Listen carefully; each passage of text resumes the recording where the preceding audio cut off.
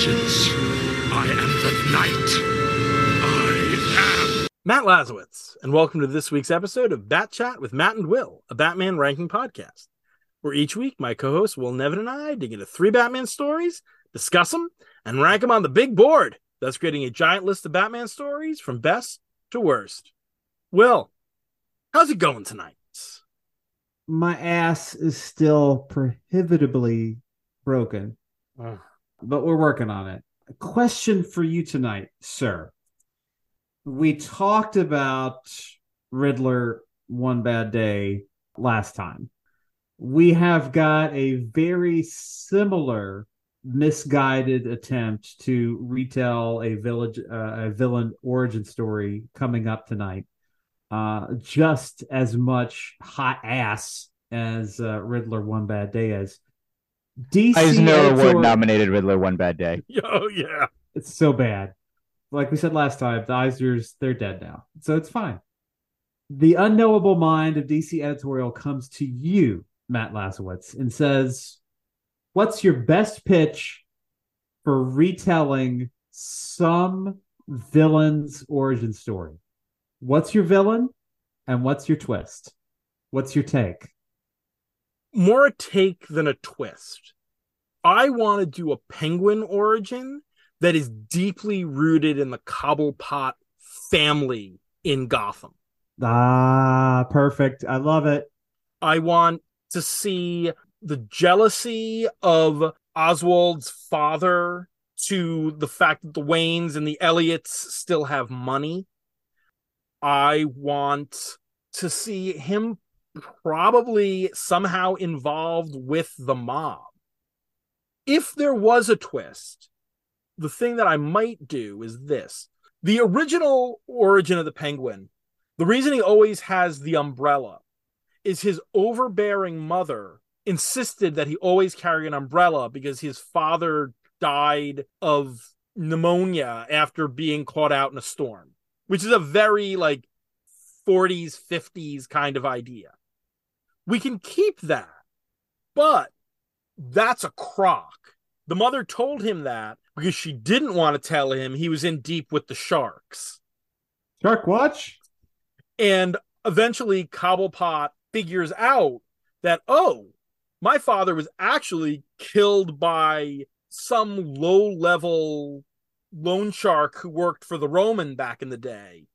And the framing of the story, the miniseries, is Penguin working to find the guy who killed his father, not because he loved his father, because his father was a failure and a loser, but because it's the honor of the Cobblepot family.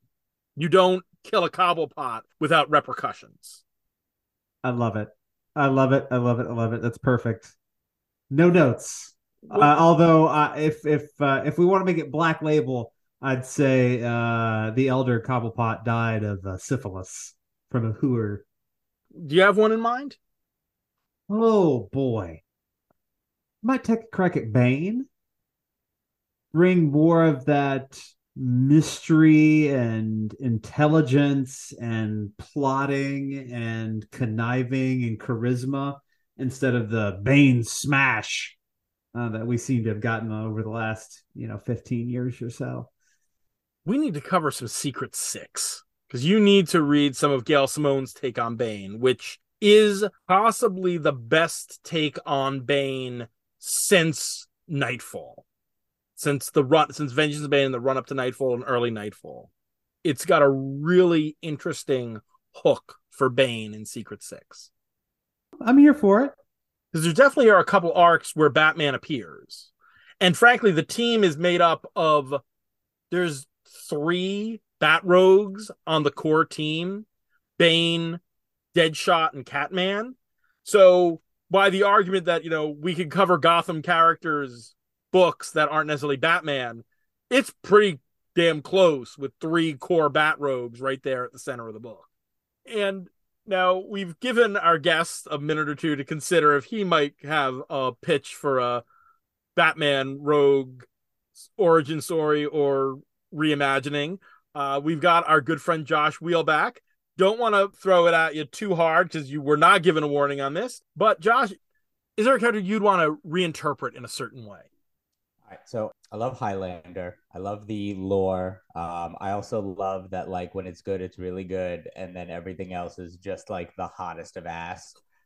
And their best Highlander is honestly the mass market paperbacks, like the novels that came out in like the 90s, because they get to go deeper on character things than the show ever had the time to in its very procedural format. And they don't have to worry about the budget that the show never had.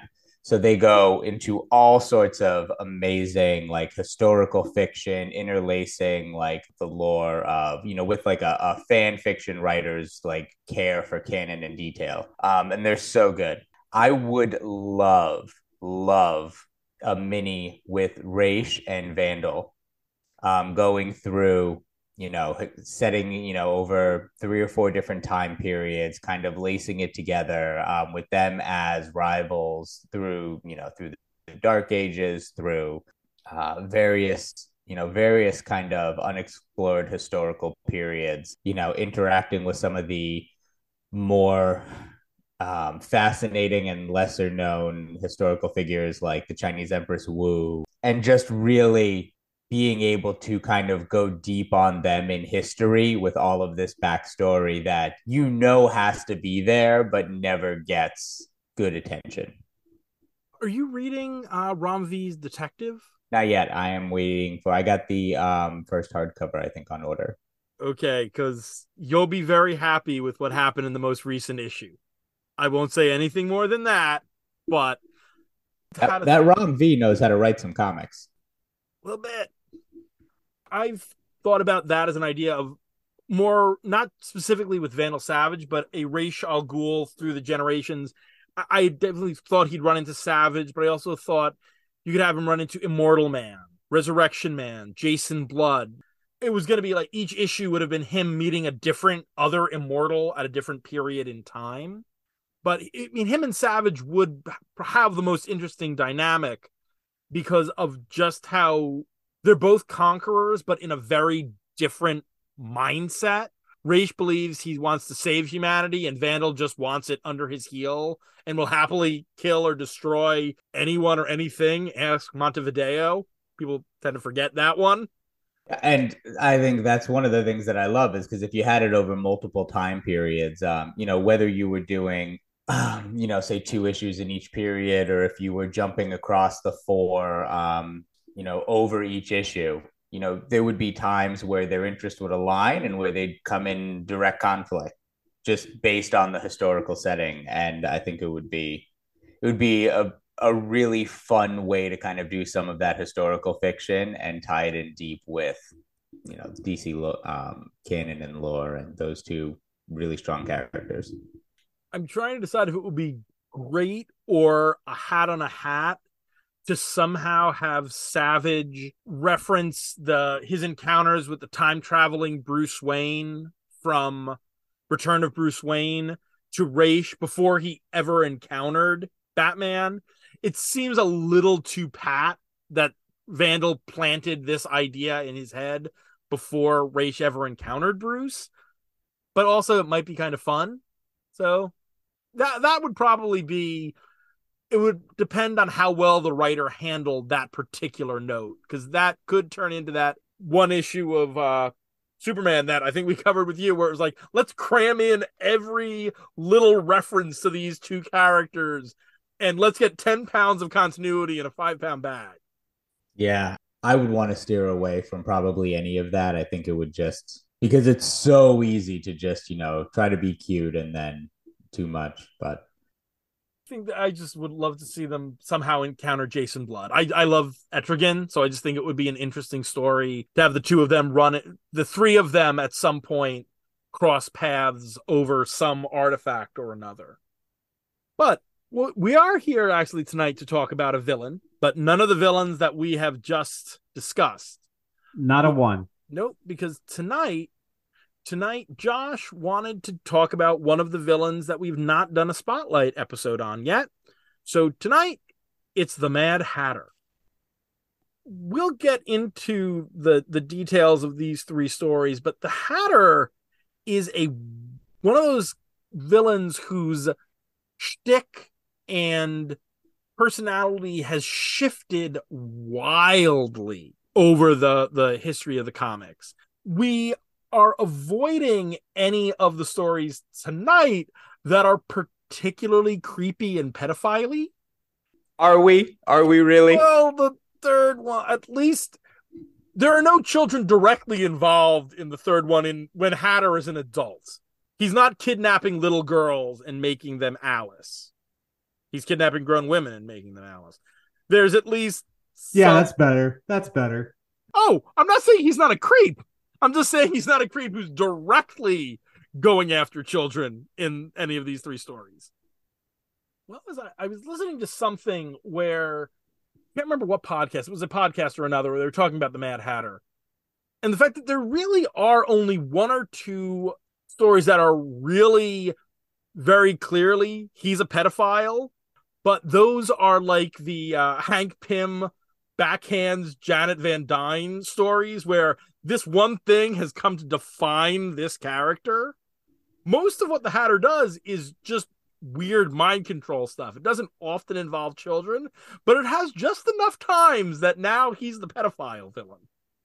I think one other thing about him too is that it's kind of safe to say that the best Hatter story is an episode of animated series, right? Like there's nothing, I can't remember having read anything that comes close to that. Yeah, again, he's another character that was done best on the animated series. There's a good Gotham Central arc. It's one of the Brubaker arcs, I believe, but it's been a while since I read that one, but we'll get to there someday. But we're not doing that tonight, and we are starting off with the very first Mad Hatter story, which is The Scoop of the Century.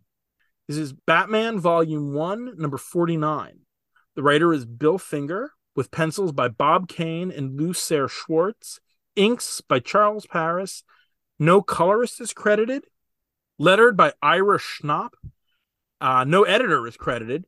And it has a cover date of October of 1948. A new villain, the Mad Hatter, is stealing from high society. But there's a bigger threat to the Caped Crusader. Photojournalist Vicky Vale, who has begun to suspect that Bruce Wayne is Batman.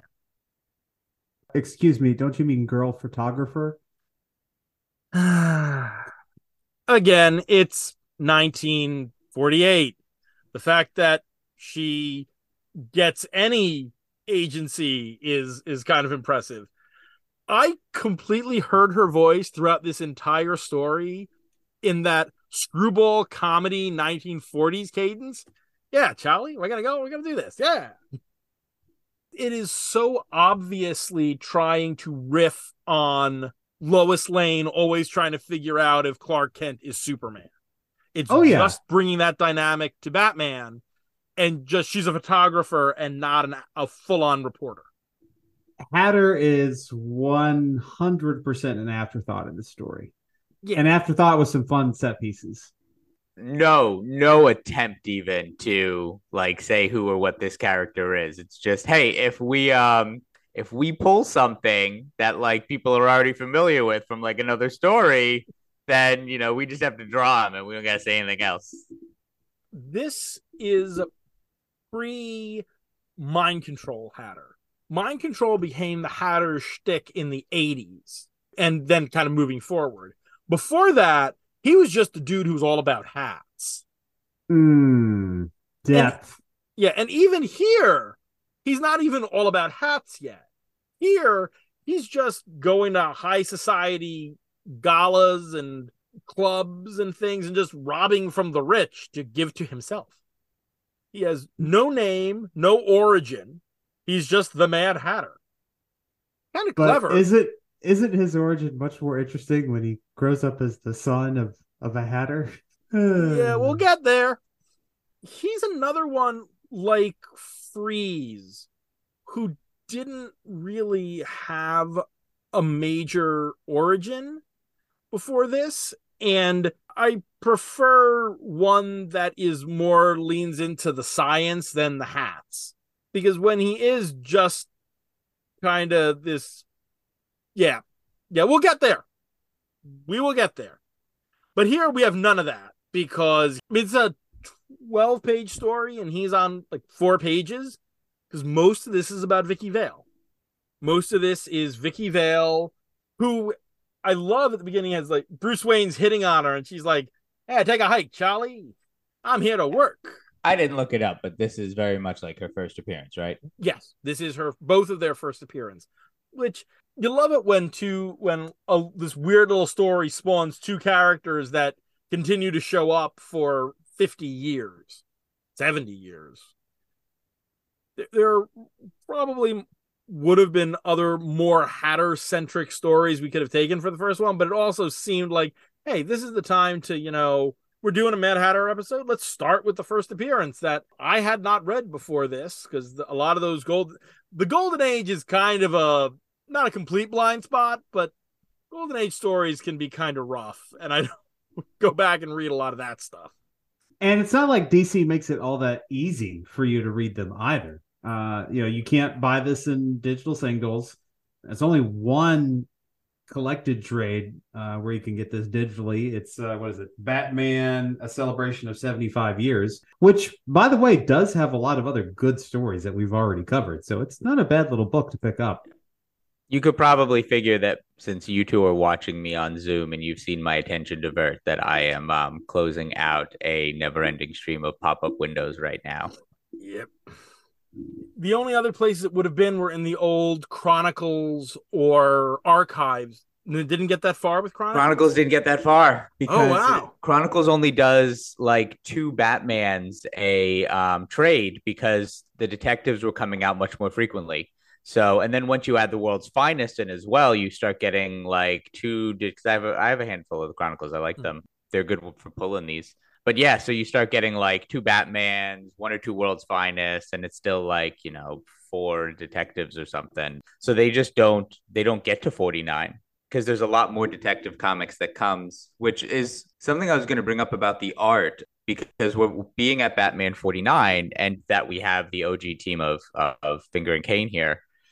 I thought the art was much more cemented. Like some of the Golden Age stories we've seen and talked about or that you guys have done and we've pulled up, like Batman is still like they're figuring it out. Like it's not like it's work in progress. But looking at the art on him here, like the costume, the design, like it is much more recognizable or closer to eras that we see later on. It is much more fully formed. And I feel like the art, even with Hatter as well, whatever reference they were using, that it's for those 2 in particular, Bruce and Hatter, that it's a little further along and somewhat higher quality than the really early Golden stuff you guys have covered. I think that's true. I think a lot of that stuff is very proto, very early. It also, one wonders how much Kane is here at this point, because the credits on the wiki have Kane and Lou Schwartz.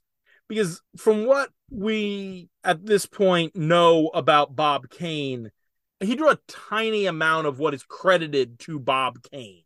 And a lot of the early stuff, I wonder how he might have been doing rougher layouts, and poor guys like Jerry Robinson had to work off of Kane layouts. While at this point, it was just his name on the book, and Schwartz was actually really drawing the book.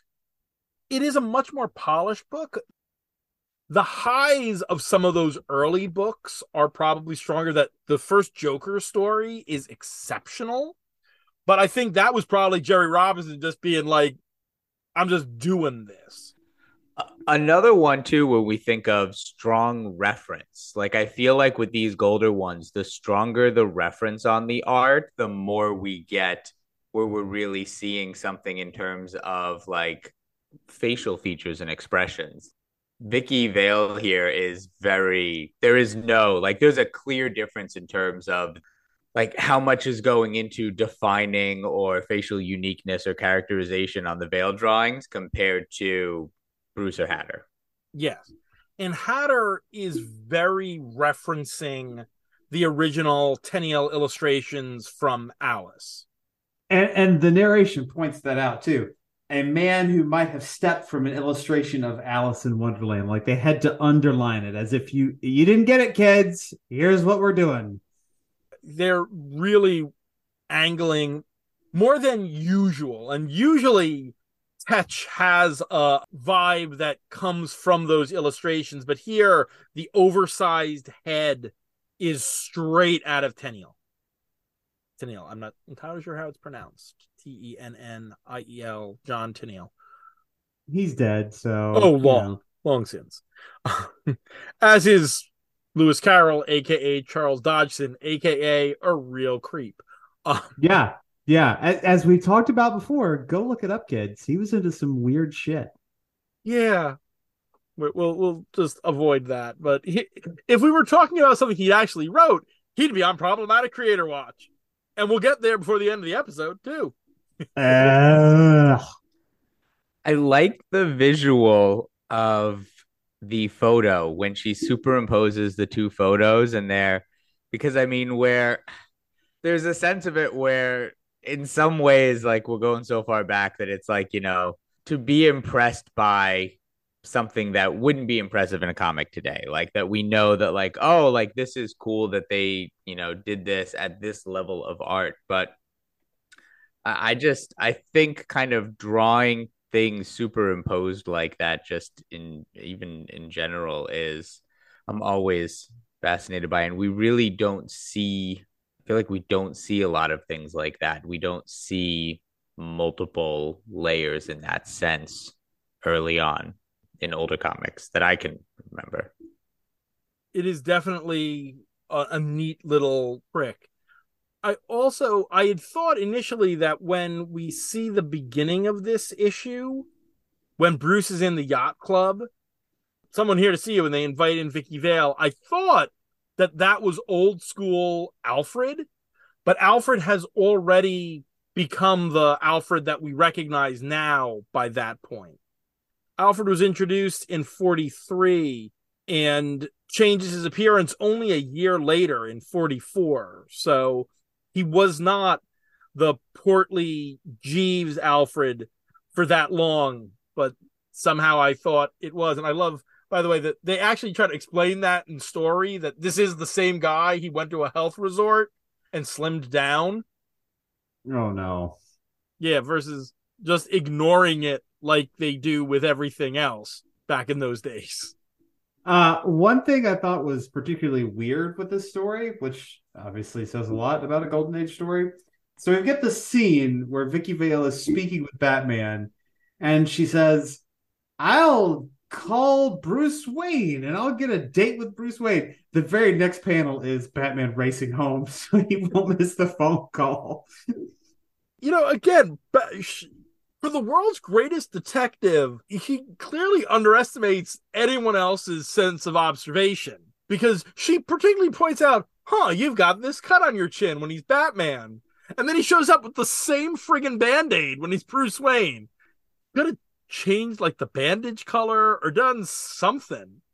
And his, I cut myself shaving. Wow. Bravo. Couldn't go up with anything more creative there, huh, Bruce? I don't know if in 1940s it was meant to be goofy or if it's just how it would be meant today. But either way, I love Bruce Wayne in a white sailor's hat. It's a handsome look. He certainly looks like a yachtman in that story at the yacht club. I like that when the Hatter sends a hat to the GCPD, they're already like, yeah, he's riffing on other villains, trying to give us clues. Even then, they're pointing out that none of these guys are original.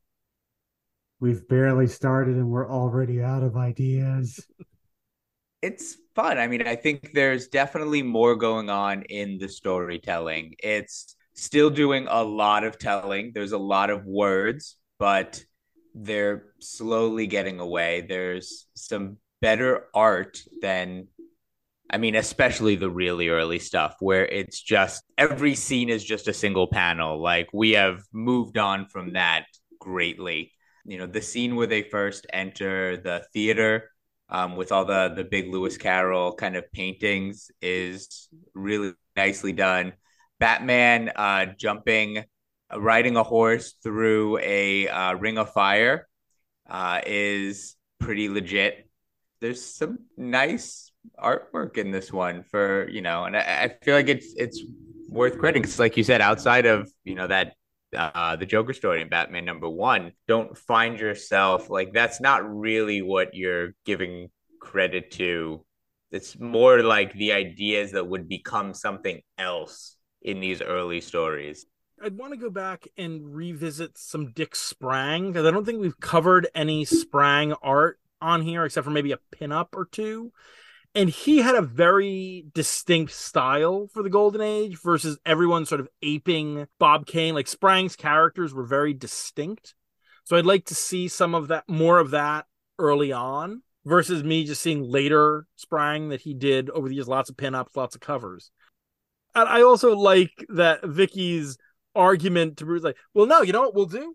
I'll photograph you now, and criminals will be so intimidated by how you look, they'll be afraid to commit crimes. That's a way to look at that, Vicky. That's, I'll be right. Batman's PR. And I'm right. That is absolutely how she's written, right? She's written as a screwball comedy character. Oh, for sure. There is a Nora Charles sort of vibe here. I mean, her plan to prove Bruce is Batman isn't terrible. If she had just stuck with Batman the entire time after she got this phosphorescent powder on his hand, she might have actually been able to pull it off. I love the last panel where he's like, I think I pulled the wool over her eyes. I can keep seeing her as Bruce Wayne. And her response, I think he pulled something. I'm going to stick close to Bruce Wayne. This is definitely on the higher end of the Golden Age stuff that we've covered on this show so far. It's not what you want if you're a Hatter fan, but it is a good comedy of manners type story. It's perfectly fine. And it's a good introduction for Vicky Vale. Is Absolutely. a better introduction for Vicky Vale than it is for the Mad Hatter. Absolutely. So unless either of you have any other thoughts, that means it's time with Batman 49 Scoop of the Century on the big board. We are well on the way to 300. Barreling down on that sumbitch. Yep. Number 1 is still the post-crisis origin of Batman. Batman Year 1. Down at number 50 is Solo #1, the Tim Sale spotlight. Coming in at a sexy 69, it's Batman #1, The Joker and The Joker Returns. At 100 is Homewreckers, Life on Mars, the Batman the Brave and the Bold tie-in comic.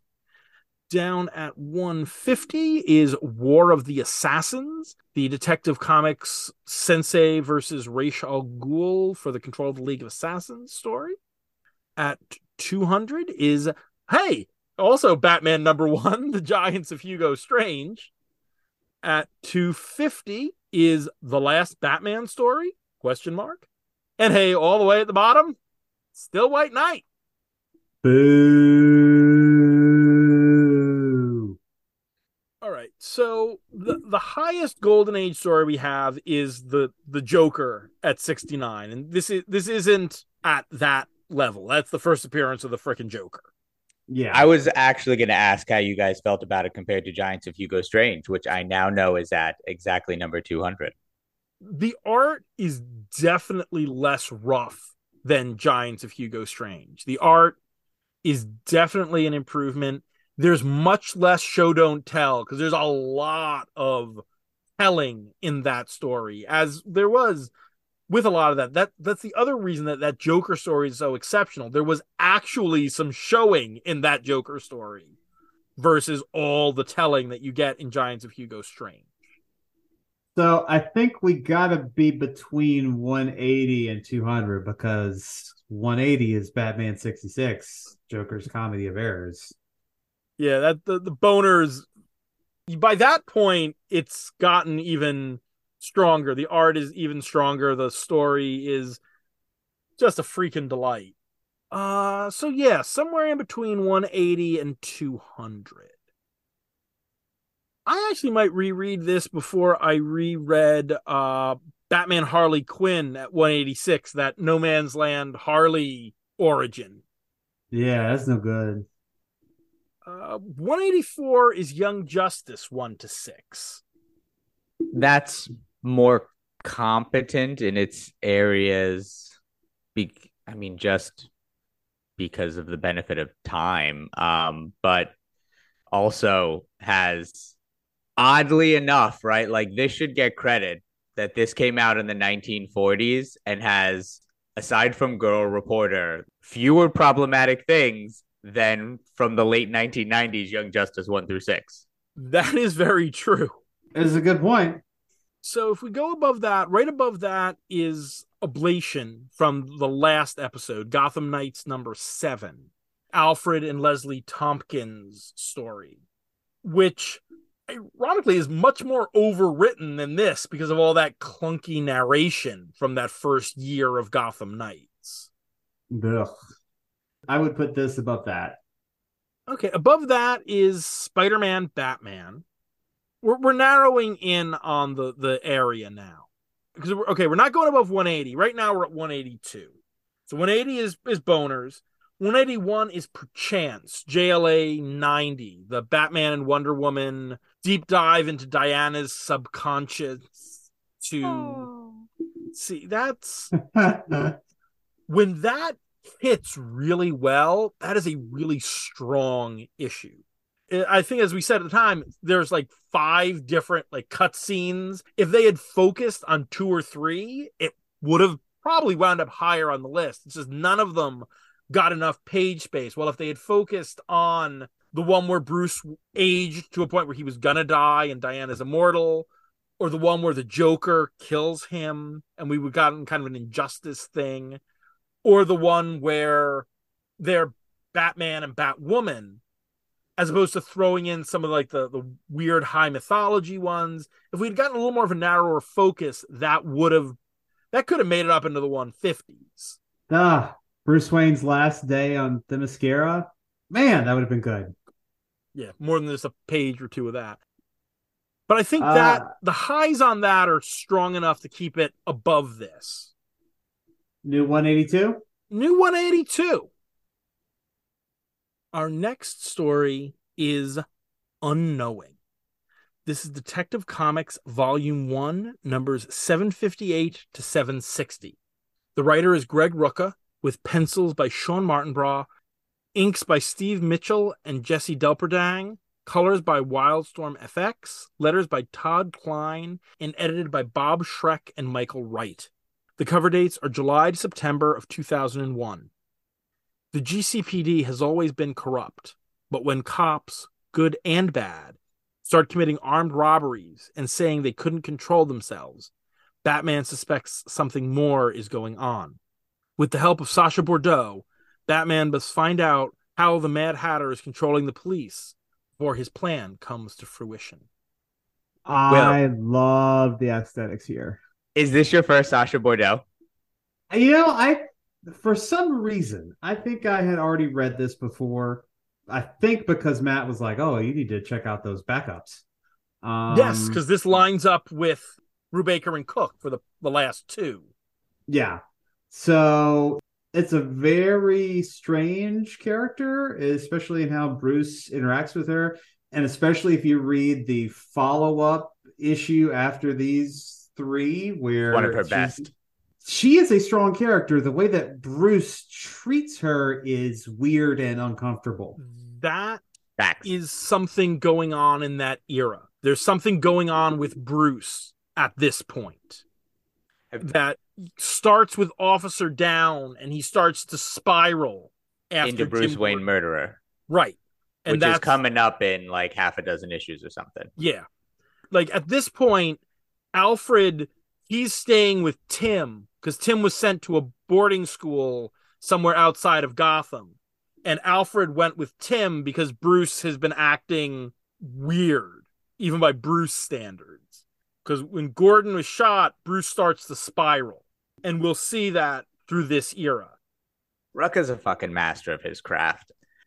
I'll go back to, and not that this is like the high point of anything he's done, but when he took over Wonder Woman again in Rebirth, right? And it's one of those things to point to at, they were double shipping, and you look at some of the art challenges or stuff they had keeping up with that. And Rucka came in on that title just as the pro, and he's like, no, we're gonna do every other fucking issue. Like, we're gonna do two completely separate. Like, I'm gonna have a flashback story and a present story. We'll have two separate artists. It'll trade fucking great.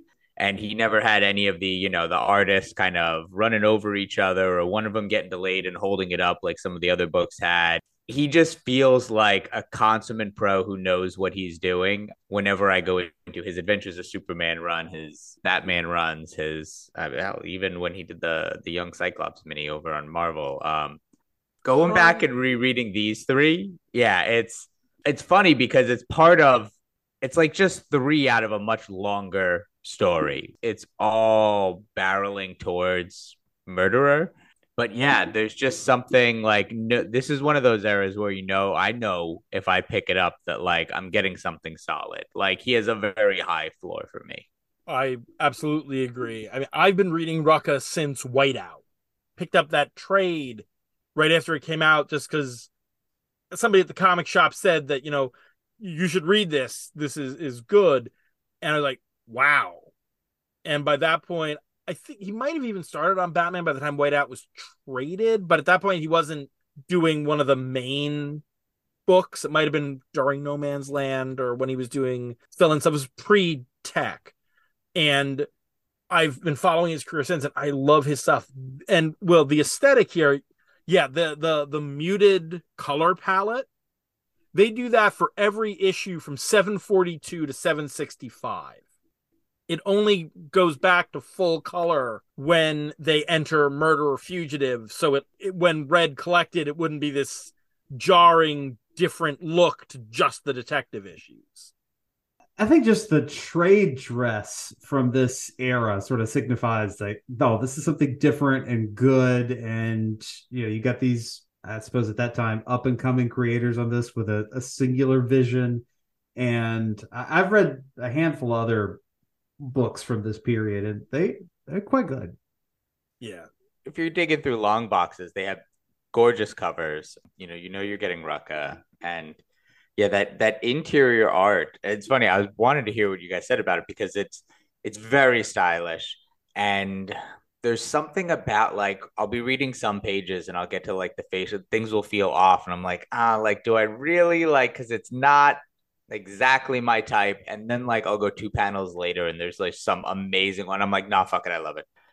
It's something that I think because it's not your typical, especially for a big title like Detective, your typical house style that you don't get as much on these, but it really works for what Rucka was doing.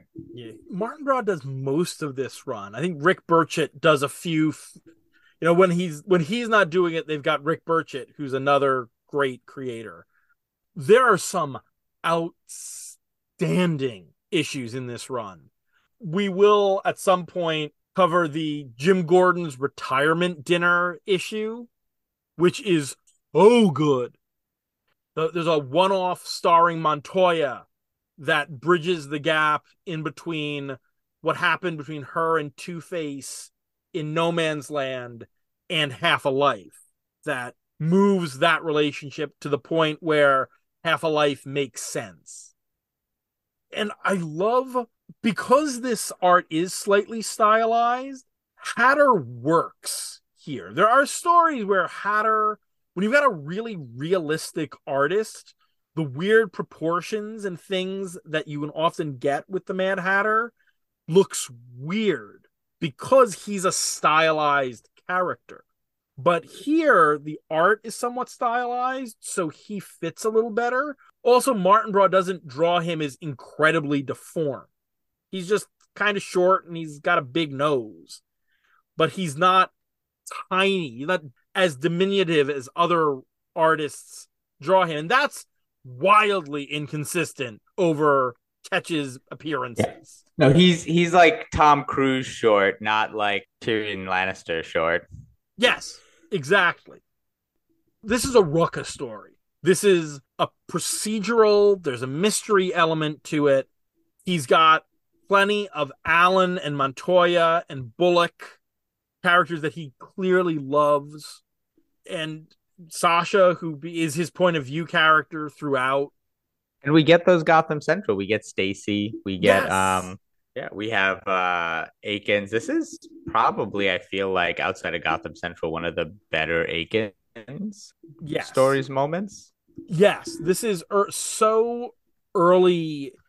I like the exchange he has with Bruce about not disapproving of him on principle, but believing the GCPD needs to stand on its own 2 feet more. That's a reasonable answer. This isn't and Batman agrees. Yeah, exactly. He's not a rabidly anti-vigilante. We're not covering it here, but one of the backups in these 3 issues is like the Akins flashback to when he was a younger cop dealing with the vigilante stuff. We get that. I think it's in one of the backups to these 3 issues. Yeah, it's the first issue is that it's a Brubaker. And then right out of that, the next 2 are the first 2 parts of On the Trail of Catwoman from Brubaker and Darwin Cook. Boy, those Detective Comics backups throughout this era are wildly inconsistent. These ones are all great. There's the Judd Winnick, Cliff Chang, Josie Mack ones, which are really good. But then the one they started with, I can't remember what it was called, but it had nothing to do with Batman, which I'm not necessarily against. You could do another crime, but it was 9 or 10 parts, and it went on for freaking ever. I can't remember, but I just remember being like, oh, when will this thing end? And we're at this point. I think the next issue is when IAD comes after Bullock for selling out the guy who killed Jim Gordon or shot Jim Gordon. So yeah, we're getting to that point where Bullock's about to quit the force, because we're only a couple issues after Officer Down by this point. Again, we're in the heart of this period where the GCPD is changing drastically around Bruce. Matt, you've referenced the story 1,000 times now. When are we going to read Officer Down? We'll do it soon. I think it's about time that we did Officer Down. Okay. Speaking of wildly inconsistent by the part, that's another one that has the war games. Nowhere near as long, but it's one where it's like, wow, this issue's great. What the fuck happened with this issue? Oh, this next one's great. The ones written by Brubaker and Nunzio De Filippis, great. And then there's some, and I think the art is also like all over the place during that particular crossover. It's only, I think, 9 parts, 10 if you include the non-numbered Batgirl tie-in, which we will because there's nowhere else to cover it. And I believe it's a silent issue, so it won't take up a ton of extra reading time to get that one up to 10. But yeah, just going back and reading, it's like, oh, right, this is when Bullock is the lieutenant in charge of major crimes, because it used to be Sarah and oh yeah, and No Man's Land. That oh yeah, they promoted Bullock at that point. Oh boy. So have we hit the plot on this? I don't think we've hit the plot. No, we haven't. We've just been discussing art and stuff. Yeah, the plot, which I think I got pretty. I mean, was in the synopsis, is that cops are just suddenly committing armed robbery, and Batman breaks up 3 cops robbing a betting parlor, and then Montoya and Allen, who are investigating it, realize, oh, there's nearly 30 other similar crimes that just Batman didn't break up, and the local units that should have been covering it were all on their coffee break at the time. That's weird. Yeah, it's really interesting that, how surprised they were to find out that a third of the police force was committing crimes. I'd be surprised that it was that small an amount. Let's be fair. This is Gotham. At least we're doing it this obviously, maybe. Oh, I do actually love that they brought the real numbers in, though. That they're like, oh, yeah, well, okay, so a third, that's not big. And they're like 6,000 people. We're going to have 6,000 fucking people go crazy. Oh, yeah, that sounds bad. Yeah, that's bad. And then Montoya and her partner rob a strip club. Yeah, exactly. While reciting, I looked it up because I mean it's obviously Lewis Carroll because it's the Mad Hatter and that is his thing. But it's part of hunting a snark, but it's a very specific bit of that Carroll poem that they're reciting. And of course, Bruce hears it and he's like, oh, fuck, it's Tetch. Mad Hatter isn't even hiding it that well. I mean, when you've got them reciting Lewis Carroll, who else is it gonna? Well, actually, there's a lot of Wonderland themed villains in Gotham. The poorly hidden. This is gonna show up in the third story again, but like, okay, it was fairly well hidden that like, okay, the coffee guy with the card, like, you wouldn't have seen him and been like, oh shit, this is Hatter. But when we get to the third story, like, how poorly hidden Hatter is in that one, it's like, come on, guys, for fuck's sake. This one had the benefit of you needed the card and you had to drink the coffee. Yeah, I'd have been fucked. They'd have had me. Yeah, for sure. I mean, we don't get a lot of the details. There's no comic book science. Just, oh, well, you had to have the card and drink the coffee. Right. It's some kind of nanotech in the coffee, and the card is the receiver, and boom, there you go. I didn't know Tetch was into nanotech. There's nothing in the file about that. It's time to update the file. This is the beginning of, maybe not the beginning of, but we start seeing Tetch. His science gets crazier and crazier as we move on till the point where you get in Eternal where he's got nanite swarms and is taking over vast swaths of Gotham. Well, the question I did have by the end here is, what was his end game? Was it just chaos? Because we don't see what he really had planned.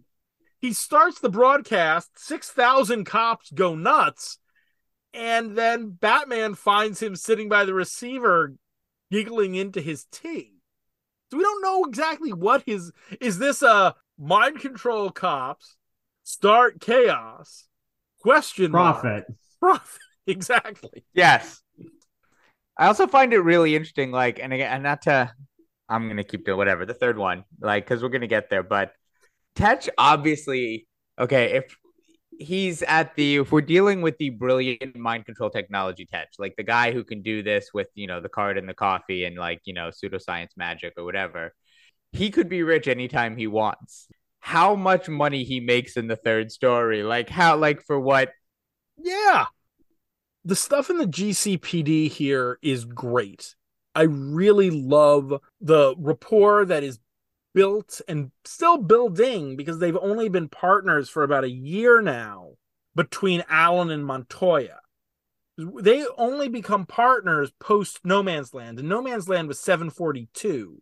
So we're only a year and change out of No Man's Land because Bullock was her partner and then got promoted. And so he was a Metropolis cop. And he mentions it here. We got freaks in Metropolis too. It's like, yeah, not like ours. That was something I was curious about. Will, with your noted aversion to things like John Ridley's use of mask, did the fact that Montoya and Allen repeat for over the course of 3 issues, maybe half a dozen times, talk about the freaks, did that jump out at you, or did that just... No, because that felt natural, I think. Ridley's like masks and basically anything else that Sean Gordon Murphy writes, it always comes off as forced. To me, mask never felt like authentic cop slang in Gotham, but I could very easily see like freaks or weirdos or fuck it, perverts. Any of that feels natural.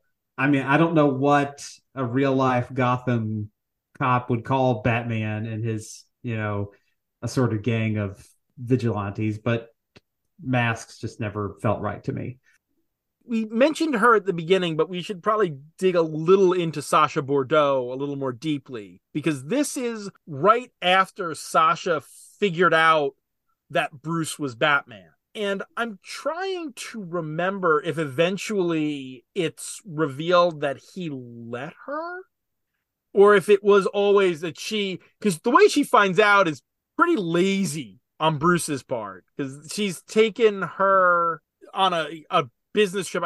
I think it's either to Metropolis or DC, because it's during a crossover between Detective and Superman, where they're trying to retrieve the kryptonite ring from Luthor. And she basically goes through his luggage, finds the secret bottom in the luggage, and finds a Batman costume. So it struck me as a very lazy, Bruce being very lazy if he's leaving the costume that easy to be found. But I'd have to go back, because maybe it's one of those things where in my own head, I'm headcanoning that he let her find it, because it just seems out of character for him to make it that easy to find the costume. I mean, this is the same guy who forgot to change his Band-Aid after he met Vicky Vale. That is true. But Sasha's a great character. She is the prototypical Rucka character. Rucka has a type, this badass female character. Montoya, and his take on Montoya, Kate Kane, they all fall into a broad strokes archetype. They're not the same character. They all have very distinct specifics. But he has this archetype of the powerful female character, usually unpowered. I mean, he does Wonder Woman as well, but Wonder Woman is an archetype in her own right. His take on Lois is somewhat in this camp. I think if his Lois was ever... Lois might be the only one outside of him where I feel like so many of them, too, we see that they are, this strong, more than capable female keeping up with the guys, but we as reader only get to see the self-doubt and the quieter moments. I feel like Lois might have been one of the exceptions to that, but definitely here with Sasha, Stumptown another. Montoya is the big example. Oh, and Kate Kane in When Detective Goes for into Batwoman for sure. God, those are so good. And and not all of them, but a vast majority are queer. Lois is, again, the exception. And Sasha, I don't think we ever get any indication that Sasha is bisexual, but most Dex Parios is, Montoya, Kane, Etta. Tara Chase, I can't remember. I think there might be, but Tara Chase, as far as I know, was always in relationships. As far as I remember, was only in relationships with men in Queen and Country. But it, again, a lot of them are strong queer female characters, which, especially when Rucka was writing in the early 2000s, that was not as common as we see it now. That was absolutely an archetype that Rucka was like, yeah, I want to see these characters in my comics. And so he went full steam ahead on it. Sasha continues after she leaves Detective. I mean, she's the lead in his Checkmate, one of the co-leads in his Checkmate, which is a vastly underrated series. And he writes a damn fine Amanda Waller, probably second only to Ostrander in how good his wall is. Anything else in here that jumps out at y'all before we move on? Do we have to? We could just call it a night, and we could all have just a nice experience and just a fun fellowship here, and we wouldn't have to scream about anything terrible or how hormones caused a young boy to become a villain for the rest of his life. Or no, we got to do three. Will, you yourself are the one who has firmly said that list has got to stay evenly divisible by 3. You are jumping the transphobic gun, my friend. We could do 4 next episode. No, we've gotta. All right, if we must, that means it's time. Put on knowing on the big board. So I am scrolling up. Yeah, it's a fun little story. Yeah. The one thing about my list, and I probably should start putting creator credits so I can easily search for other stories by these creators. Low opening bid, I will say top 125. Who do you got definitely. Killing Joke? Yeah, that's a good question. Killing Joke is now at 109. My default answer is always above Killing Joke. Yeah, I agree. Okay, that's a better question. Oh, that's up way high. Okay. I was gonna say I wanted to remember where we put Half a Life, the Montoya Two-Facer. That's at 22. This is really good. This is not 22 good. And Haikatia is at 28. Yeah, those opening arcs of Gotham Central they're so good that you apologize for liking propaganda. Like, yeah, it's hard. Gotham Central in general, it's like, oh, I know what you're doing, but this is such good comics. Such good comics. All right, let's see. Looking at it, I don't think this beats, just because we talked about it a minute ago, the first Joker story at 69. No, but I mean, I'd say this is easily better than Nightfall Part 2 at 83. Yes. Or 81, Made of Wood. Brubaker, the dual narratives of Batman and Golden Age Green Lantern investigating a crime while Jim Gordon is also investigating the same crime. Also a procedural, kind of GCPDE, although it's Private Citizen Jim Gordon versus Commissioner Jim Gordon. That's a solid story.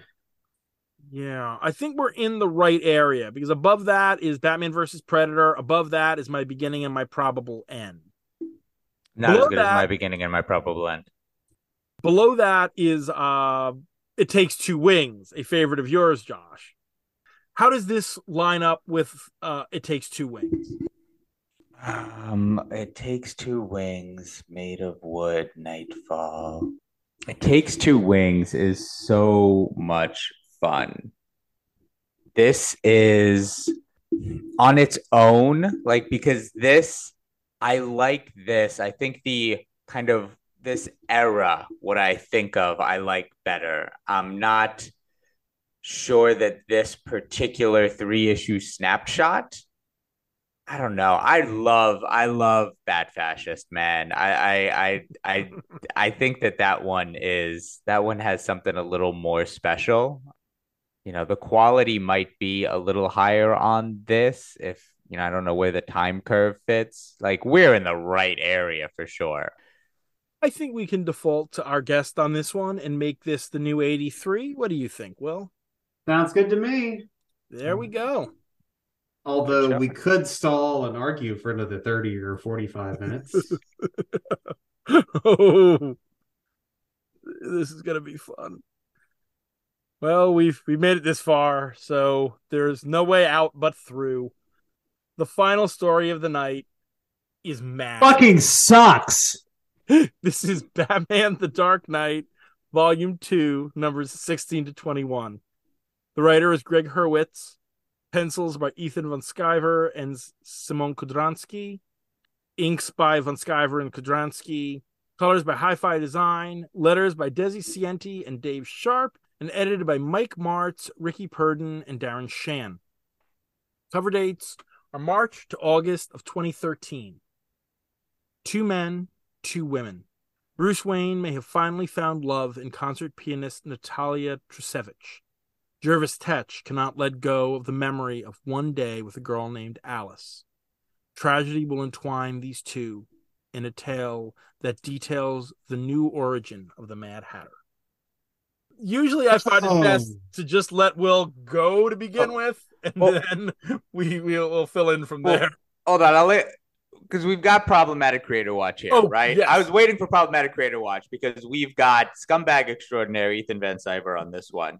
Truly reprehensible human being. I think we said before when we did one with his art that, he's probably number 2 on the Problematic Creator Watch, and number 1 is someone that, you won't even cover on the show. Yeah. So, I mean, he's pretty high ranking. So, Sciver's Problematic Creator Watch. He's, as we've said, he's the highest one who's not in jail. Yeah. He is the patron. He is the Comics Gate spokesman, the one who started this whole thing, the one who champions it. Here's my question, though, in terms of Problematic Creator Watch. Is having written this comic enough to put Greg Hurwitz on the Problematic Creator Watch for future episodes? Okay, so this has some very like you're laughing at we got into this earlier. If this was written now, I would absolutely think he was the scum of the earth. But I will give him the benefit of the doubt. This being Matt, what year was this again? 2013. Oof. Yeah, it's not Simpler that times. long ago. Yeah. But if The only benefit of the doubt he had was that no one was fucking reading this comic.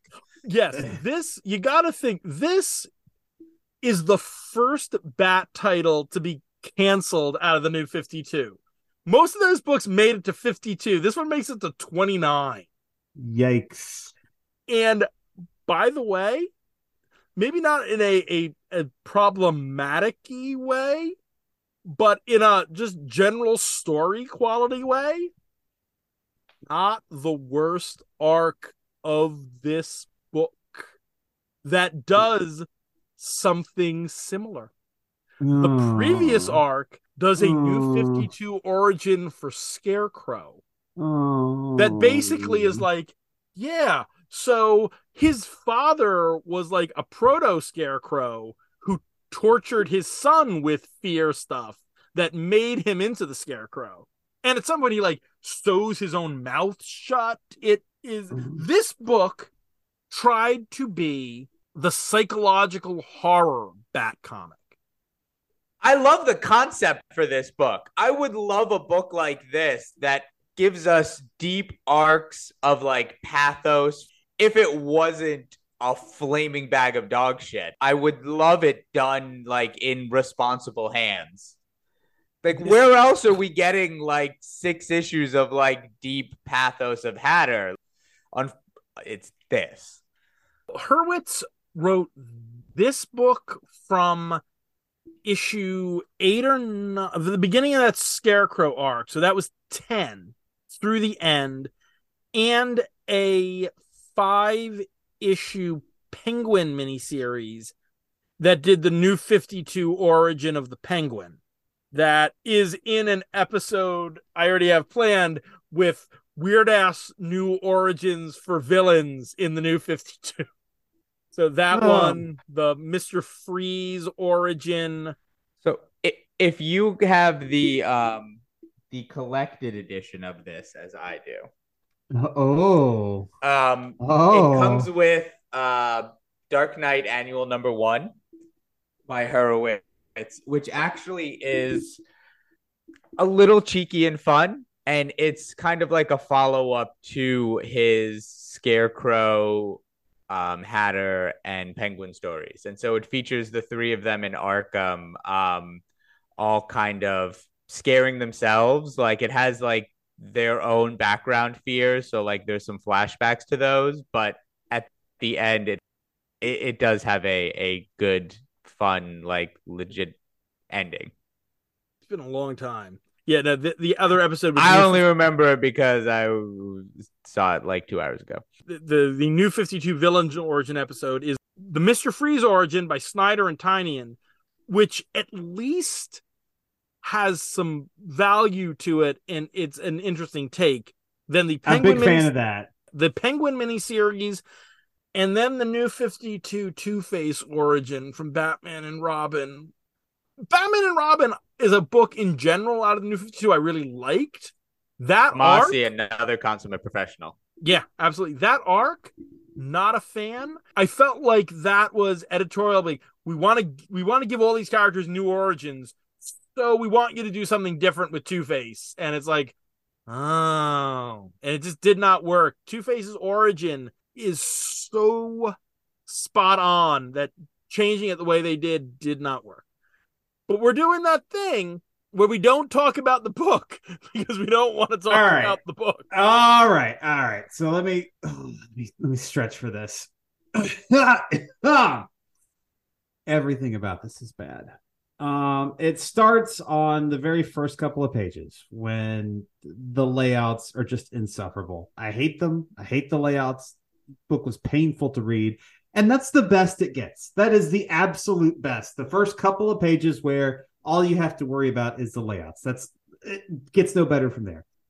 we are introduced, or at least I'm introduced, to Batman's greatest love, who I presume was a character in this series up to this point. Introduced in issue 10. She's been around for 6 issues before this. Well, they are just passionate lovers. And she does the, I'm not getting the real you story that we've seen before. But then Batman decides, I will show you the real me, and reveals his true nature to her. At which point, she's going to die. And sure enough, she dies. She is dropped out of a helicopter to land on the bat signal. Ooh, symbolism.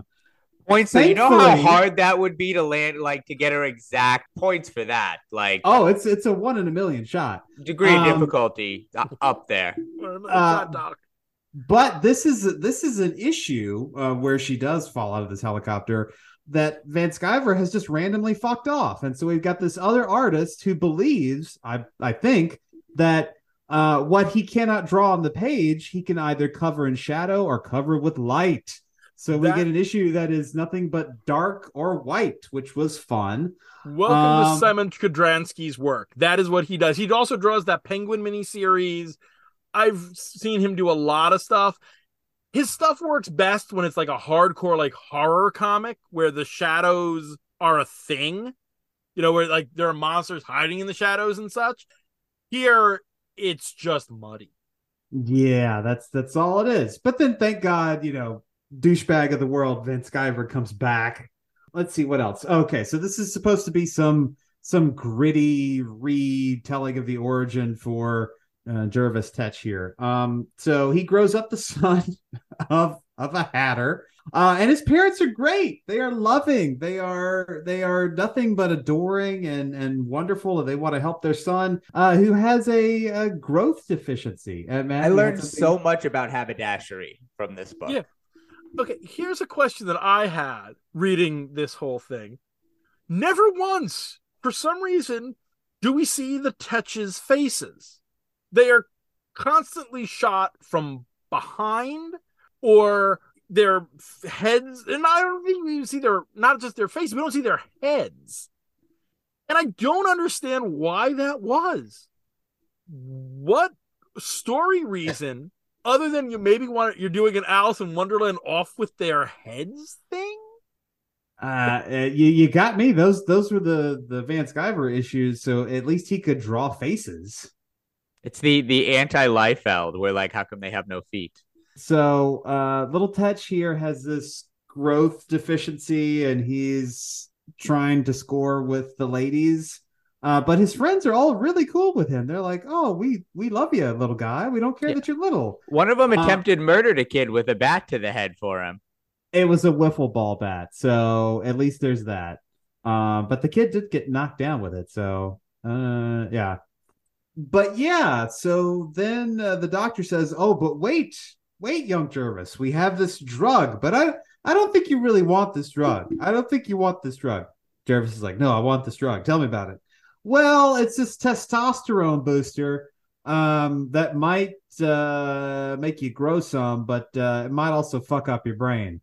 His parents are like, we don't know about that, bud. But he's like, "No, give it to me. I want it." And so they're like, "Okay, we'll give it to you." And it fucks up his brain.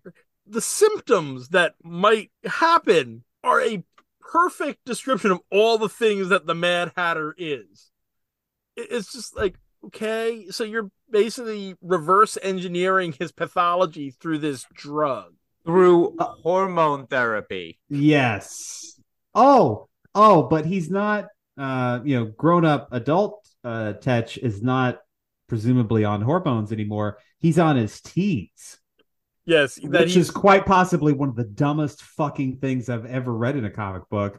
Oh, he has certain teas that he can brew to give him strength or rage or energy. Sometimes he just mixes and matches the teas. Sometimes he takes them all. Oh, I didn't mention this, but for a moment of something to circle back to from the Rucka story, Montoya, I think it was Montoya and Allen, or maybe it was Batman. It was Batman talking to Sasha. And he says that people who are mind controlled by Tetch tend to have heightened strength. I like that, but the thing about it that I kind of wish they did is it's not that they have heightened strength. It's that since they're being mind controlled, they no longer understand the limits of their body. So they're just doing shit that would a normal person, the pain receptors would just stop them from doing it. But they're flying at 100%. Exactly. That you're not being careful to not wrench your back or tear your rotator cuff or whatever. So yeah, you're hitting harder, but you're also destroying your own body in the process. I think pulling that extra little thread would have been a nice touch. No, Tetch becomes fucking Prometheus so he can fight Batman. Yeah. In this story, it's like, what the ever-loving fuck do these drugs suddenly allow him to fight in God mode? Is there any other misogyny or transphobia or issues that I feel like you couldn't have gotten to all of them, Will? Like you haven't been ranting long enough. Well, I mean, there's when he finds his Alice when she's a grown woman. Ah, yeah, that was nice. And I use this term because it is what the artist and the writer is clearly doing. She is every white trash stereotype with the paunchy belly and the cigarette dangling out of the corner of her mouth and the thinning hair. She looks like something out of Central Casting when you're just being lazy and it's like, yeah, we need the trailer trash. And her husband is, again, he's got a mullet, and it's like they are such a bad stereotype. Whoa. Oh, but hey, she doesn't hang around for long because Tetch murders her violently. He kills a lot of fucking people in this one. Like hundreds. Wolverine level body count. Yeah. This puts him in Joker levels of violent and crazy. So the core plot here is that Mad Hatter has been abducting scores upon scores of Gothamites using his hats and luring them off to his underground missile base that Batman has some hard time finding for some reason. So once they're all down there, he can properly cast them so that he can relive his high school dream girl fantasy for his one perfect day that he had with her before she was like, no, man, I just want to be friends. So yeah, I don't want to date. I'm sorry, bud. So again, he's abducting hundreds of people so he can properly cast them into the roles that he's destined them to play until he just kills them very all. Very cleverly doing this through, an imperceptible stand titled Crazy Hats. Crazy Hats, yes. Popping up all over Gotham. Were very popular. Who would have thunk it? The part about this plot that doesn't make any sense, apart from the other parts that don't make any sense, is that Batman just doesn't seem to be in any kind of big hurry to find all these people.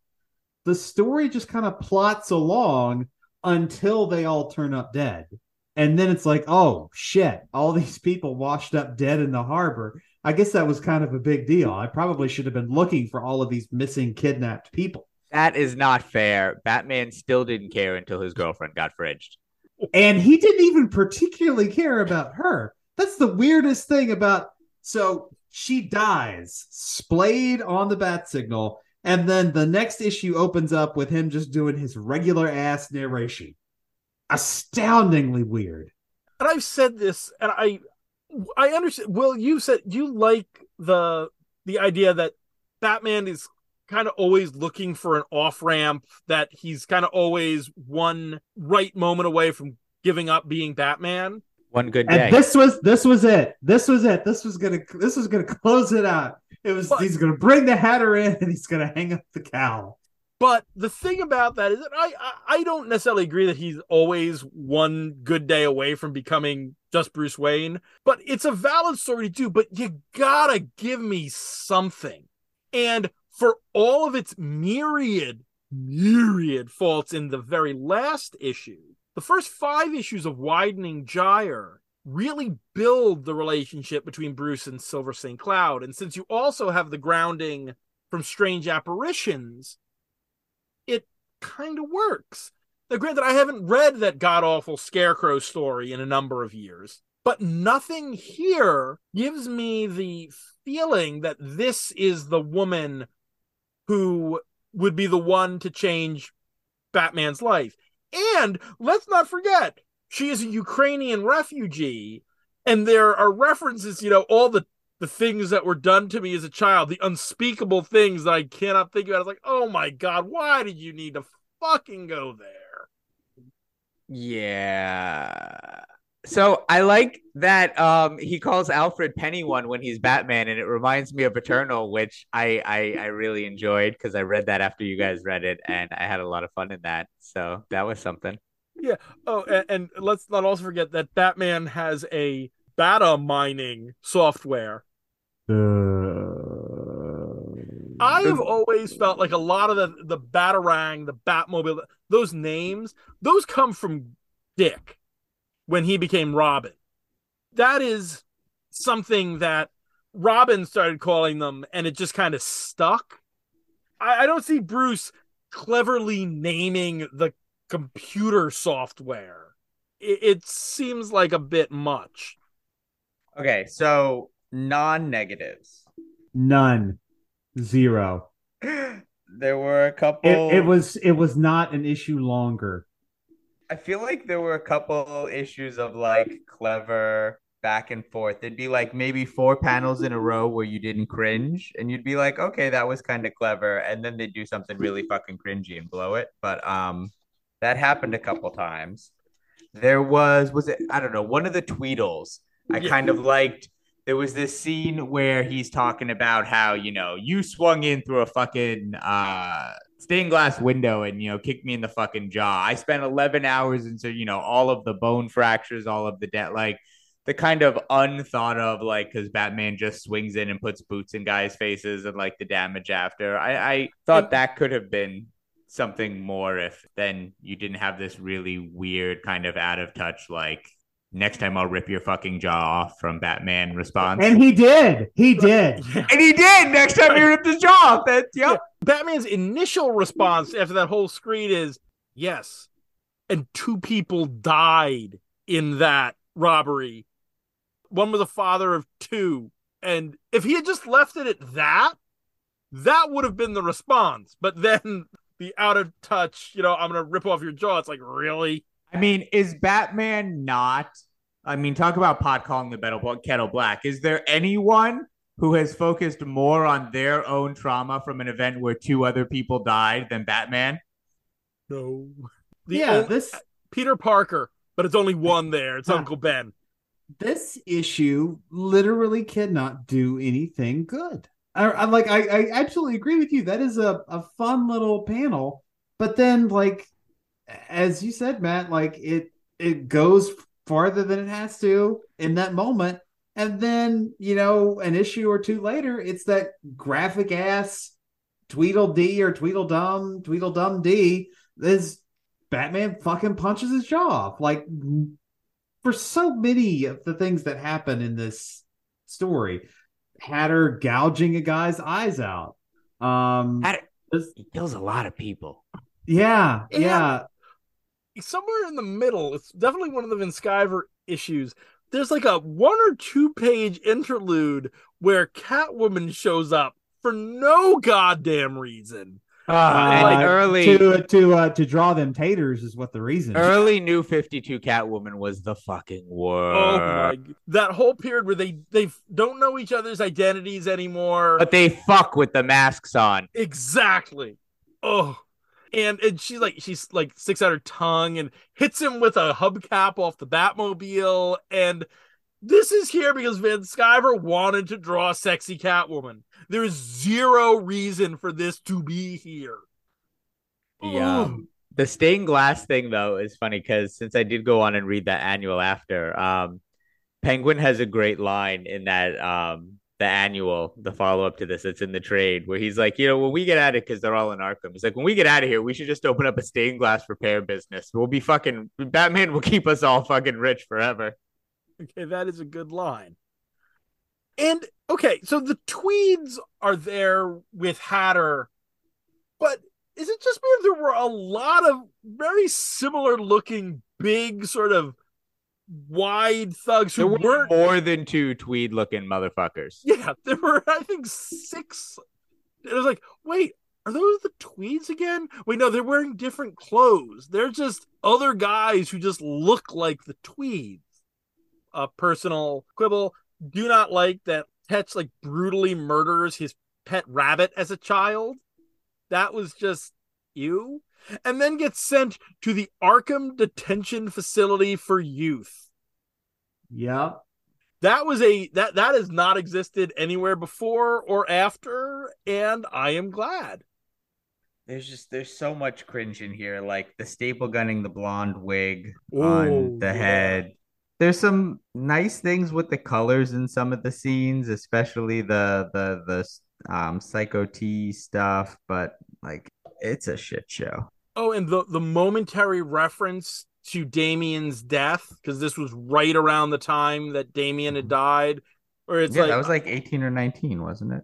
Yeah, Damien. The other Bat titles had their issues that dealt with that at 18. So this 18 was the Requiem issues, yeah. Yeah, so this was, I think, 19, because this one didn't get a Requiem issue because this one was slightly out of step with all the other books. But I'm afraid I'll lose Natalia like I lost Damien. It's like, it seems like a kind of callous thing to say about your son who was just brutally murdered.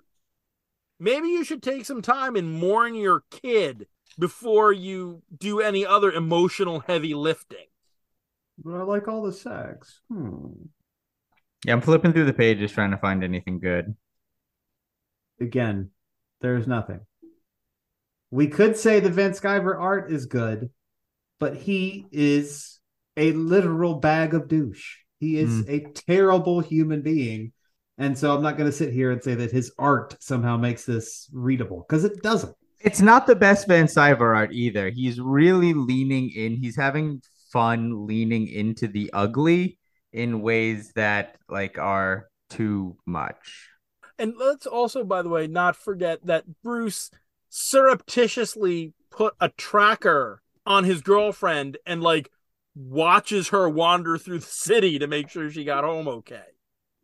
I am a nervous fucking person. I do not sleep well until I know that my partners are in and safe. If I'm away, I want to know that Amber is in for the night. I just want a text that says, "Hey, I'm home." He might still be out for all I know, but I want to know. I want the comforting feeling of getting that text to say, "Hey, I'm in." Lie to your boy. Right. Lie to him. I'm not going to get that Find Your Friends app and, stalk her on my phone. That's unhealthy. Shock of shocks, Greg Hurwitz has Batman having some weird unhealthy thing where he's just flat out following her around on the Bat computer. And this is always a question I have when we see this. How heavily should Alfred lean into the "I want you to give up being Batman" thing? Because this is an Alfred who's chomping at the bit for Bruce to give up being Batman. He's mentioning it, he's encouraging it, he's pushing it on him pretty hard. Even at the end, after she's died, he's like, I know that she's not here anymore, but maybe you should still consider giving up being Batman. But Bruce takes that month off, that whole month. Could you imagine what would happen to Gotham if Batman took a freaking month off? And again, either quit or don't. That's a weird ass idea. We saw that because No Man's Land's 3 months later and the city went to friggin' hell. And again, he gives up being Batman for a month because this woman he's known for a few weeks died. His son died, and he's like, And he rounded up and beat the fuck out of every petty crook in Gotham. Yeah, exactly. But to answer your question, I think it really just has to be an unspoken, unstated thing. Like, of course, Alfred doesn't want Bruce to be Batman. He wants him to be home and safe and not have to worry about him. But he's also not going to try to convince him because he knows that it would be useless. Alfred wants him to be safe, and Alfred wants him to be at peace. And unfortunately for Bruce Wayne, those two things are completely in contradiction and conflict with each other. He knows no other way of moving towards peace than his quest against crime. Yeah, it's his crusade. His crusade. His war. Yeah, exactly. And Alfred just talking about it over and over again is so heavy-handed. And it also gives the impression that Alfred doesn't see the value in what he does. That's the great line from the Father's Day annual where Alfred, Leslie Tompkins says that, this is a thankless task. And he's like, no, every time I walk through the city and see these happy families living their lives, I feel their thanks. Alfred gets why Bruce has to be Batman. He doesn't have to like it. He doesn't have to want his son to be the one who's doing it, but he understands why it needs to be done. I love the kind of comparison of just this idea that we're talking about of Alfred wanting Bruce to like find a girl and settle down and be happy to it's just making me think of from Tom King's run, issue 49, the Joker Selena issue before the wedding, where Joker fucking gets right away like, absolutely not. You make him happy, you're going to fucking ruin him and he's going to get killed. Like, he's going to get killed and I won't have anyone to play with anymore. No. Which is just such a great fucking, like, that insight from Joker in comparison to, Alfred's like, no, but if he's happy, he won't take as many risks or he won't be... No, he'll be happy and I won't get to have fun. I'm just scanning my notes to see if I have anything else. Best line in the comic, Jim Gordon. He's not a bat anymore. He's a freaking pterodactyl. Oh.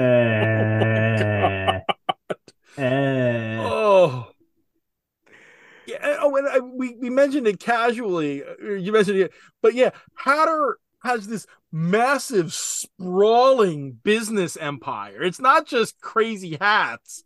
It's this one size Inc. that controls nightclubs and all of these things. It's like he's caught up like 20% of Gotham in real estate. Like he's right.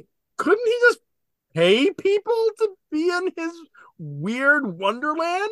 That's how those things worked. It's not like people were at the original amusement park because they just wanted to be. No, they were paid to be. Just pay people, you deranged little shit. How did he make his money? Why are you asking? Question mark. Profit. How did he invent the mind control technology? Why are you asking? Right. At least like the animated series origin. That's what he did. He was a scientist working on mind control who also happened to have the Alice in Wonderland thing. Versus, well, we haven't gotten to that, but so this kind of like squarely fucks that concept as well. That like we start with this as Tetch is this brilliant fucking like neuroscientist, engineer, or whatever that can make these things. But then by the end, we've gone, no. He took hormones and now he's just a deranged fucking psycho murderer. Like who, like now you're telling me this guy has his PhD or something, or like his like the fuck, like this he can't shit straight anymore. Like what? Deranged psycho murderer junkie because he's constantly on chemically laced tea. See, he was when he was in high school and he started taking these hormones, his hair fell out. So then he started wearing these funny hats that his pa made. And he became the Mad Hatter. And there you go. Again, this also firmly that the Alice in Wonderland thing becomes all about this girl. It's like the one good day was the day at the Wonderland theme park. So his whole Mad Hatter pathology, I mean, I guess, yeah, his dad was a hatter, but it comes from that one good day. And it's like, that's up there with, Jonathan Crane picking on the bullies from high school that's a really sad villain motivation. I think we can wrap this up. Yeah. This was terrible, and You're welcome. it doesn't even deserve my enthusiasm for putting it on the big board. So it's time to put this shit biscuit, Batman: The Dark Knight, numbers fuck it to whatever, on the big board. And I swear to God, if either of you suggest we should place it anywhere, but outside the bottom 5, I'm walking off set. I mean, Matt already said that like it's not it has nothing as competent as the early issues of Widening Gyre, so we're below that. I mean, well, could this do it? Could this dethrone White Knight? Like I said, the one thing I have going for it, or it has going for it, is that it's not as long as White Knight. That's true. White Knight is 1 issue longer. Yeah. And that's a solid tiebreaker. It is the same length as Superman and Batman versus Vampires and Werewolves, directly above it.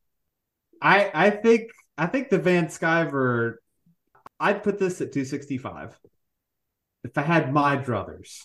You guys just did The Surrogate recently, at least I feel like not too long ago, and that was cringy as fuck too. Yeah, that was cringy as fuck.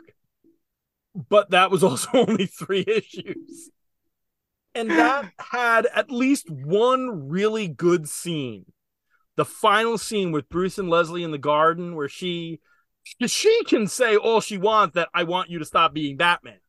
That's what Leslie's there for. And that statement, you with your hands, you could be a surgeon. You could honor your father in that way. That's a nice sentiment. And there's a couple of those early flashbacks in there that are nice too.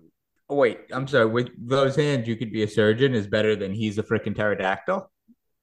I could see someone saying, with those hands, you could be a surgeon. I cannot see anyone ever saying he's a fucking pterodactyl. Jim Gordon. Jim Gordon. Jim Gordon. I think this goes right above White Knight. It is bad. It's real bad. And I'm gonna need some time before we go back to Batman: The Dark Knight. Will's not gonna let me on the show anymore. Well, hey, we also read the Rucka, and as long as you don't make us read that Scarecrow arc. So I remember I kind of presented this one to you guys like early on when we first started, just as like a hatter. And I don't know, I think I maybe read this 6 months to a year before that. And somehow I had forgotten a lot. Like it was more like, no, like there's this, like I was just remembering that, like, no, there's this one that goes like deep into like the pathos of the Hatter. Like it's pretty dark and fucked up, but like no one ever read it during the New 52 era. Like that'd be a good one to talk There's about. a reason why nobody read it. And we went back and reread it this week, and I was like, oh fuck. I didn't remember anything about it. I just remembered that The Dark Knight as a book was practically unreadable. And I was like, maybe I'm misremembering. Maybe it's like it stood in poor comparison to the Snyder Batman and the Tomasi Batman and Robin and the wildly inconsistent Detective Comics that sometimes was good, sometimes was the first arc was unreadable because it was written by an artist who thought he could write because he was an artist. Yep. And then it gets unreadable because it's hot dog shit. Ooh. Yeah. Oh boy, this one was rough. And yeah, this is a weird thing I just kind of noticed. These issues are all short. Like they're all like 18 pages, but they're so bad that it feels like 30. Still felt like you were reading for a month. Ugh. We've gotta get through the bad before we can get to the good. You'll never speak of this again. Yeah, and that's the thing. At least since it's not at the very bottom, we don't have to say its name every episode. That was on Battle of the Atom. That was the deciding factor for one of them. Where Zach was just like, no, you know what? If I make this the bottom, I got to remember it every fucking week when we do this. It's second to the bottom. That's it. The Phoenix miniseries, the one that became a Max miniseries with issue 2. I believe that was the one that Zach said, yeah, I don't want to talk about this, so this will be second from the bottom. And yeah, I mean, there are some strong. I still stand by that. White Knight 2, War Crimes. These are contenders for the bottom spot. But oh boy. But yes, Josh, thank you for bringing us this. Douche. As we wrap up, where can people follow you online, Josh, if you so wish to be followed? If you so wish to follow me, you can find me on Twitter at Asleep at the Wheel, WEIL. Thanks, Josh, for your patronage and for coming on the show. Next week, we are back to the 3 series that we're following one arc at a time, with the next volume of Grant Morrison's Batman, No Man's Land, and Injustice. We'd like to thank our Patreon backers: Dan Grote, June, Conduit of Outdated Joke Names, June Command, Josh Wheel, Mrs. Abigail Hartbaum, Asimov Fangirl, Tony Thornley, Go Utes, Sam Hopper, John Wickham, Robert Secundus, Bobby $2, Tim Rooney, Giorgio Sreggioli, David Wheel, and Alexander Wheel for their support. You can follow this podcast on Twitter at Batchat Comics, and the show is available on Apple Podcasts, Google Podcasts, Stitcher, Spotify, Amazon Music/Audible, and on comicsxf.com, where new episodes drop every Thursday. You can support the podcast on Patreon at patreon.com/batchatwithmattandwill, where you can get shout-outs, bonus content, pick a story, and even come on the show. If you want to hear more of my ramblings, mostly about the 3 C's, comics, cinema, and cats, you can follow me on Twitter at MattLaz1013. And I'm at Will Nevin. I'm also out of here. Good night, Huntsville. And be sure to visit ComicsXF at comicsxf.com or at ComicsXF on Twitter for our weekly Friday Bat Chat roundup of new Bat books. For my other show, WMQ&A, where my longtime best friend Dan Grote and I interview comics creators, retailers, publishers, journalists, and other related tradespeople, as well as all the other stuff Will and I are writing. And stay safe out there, folks. Gotham is not a place to be after dark.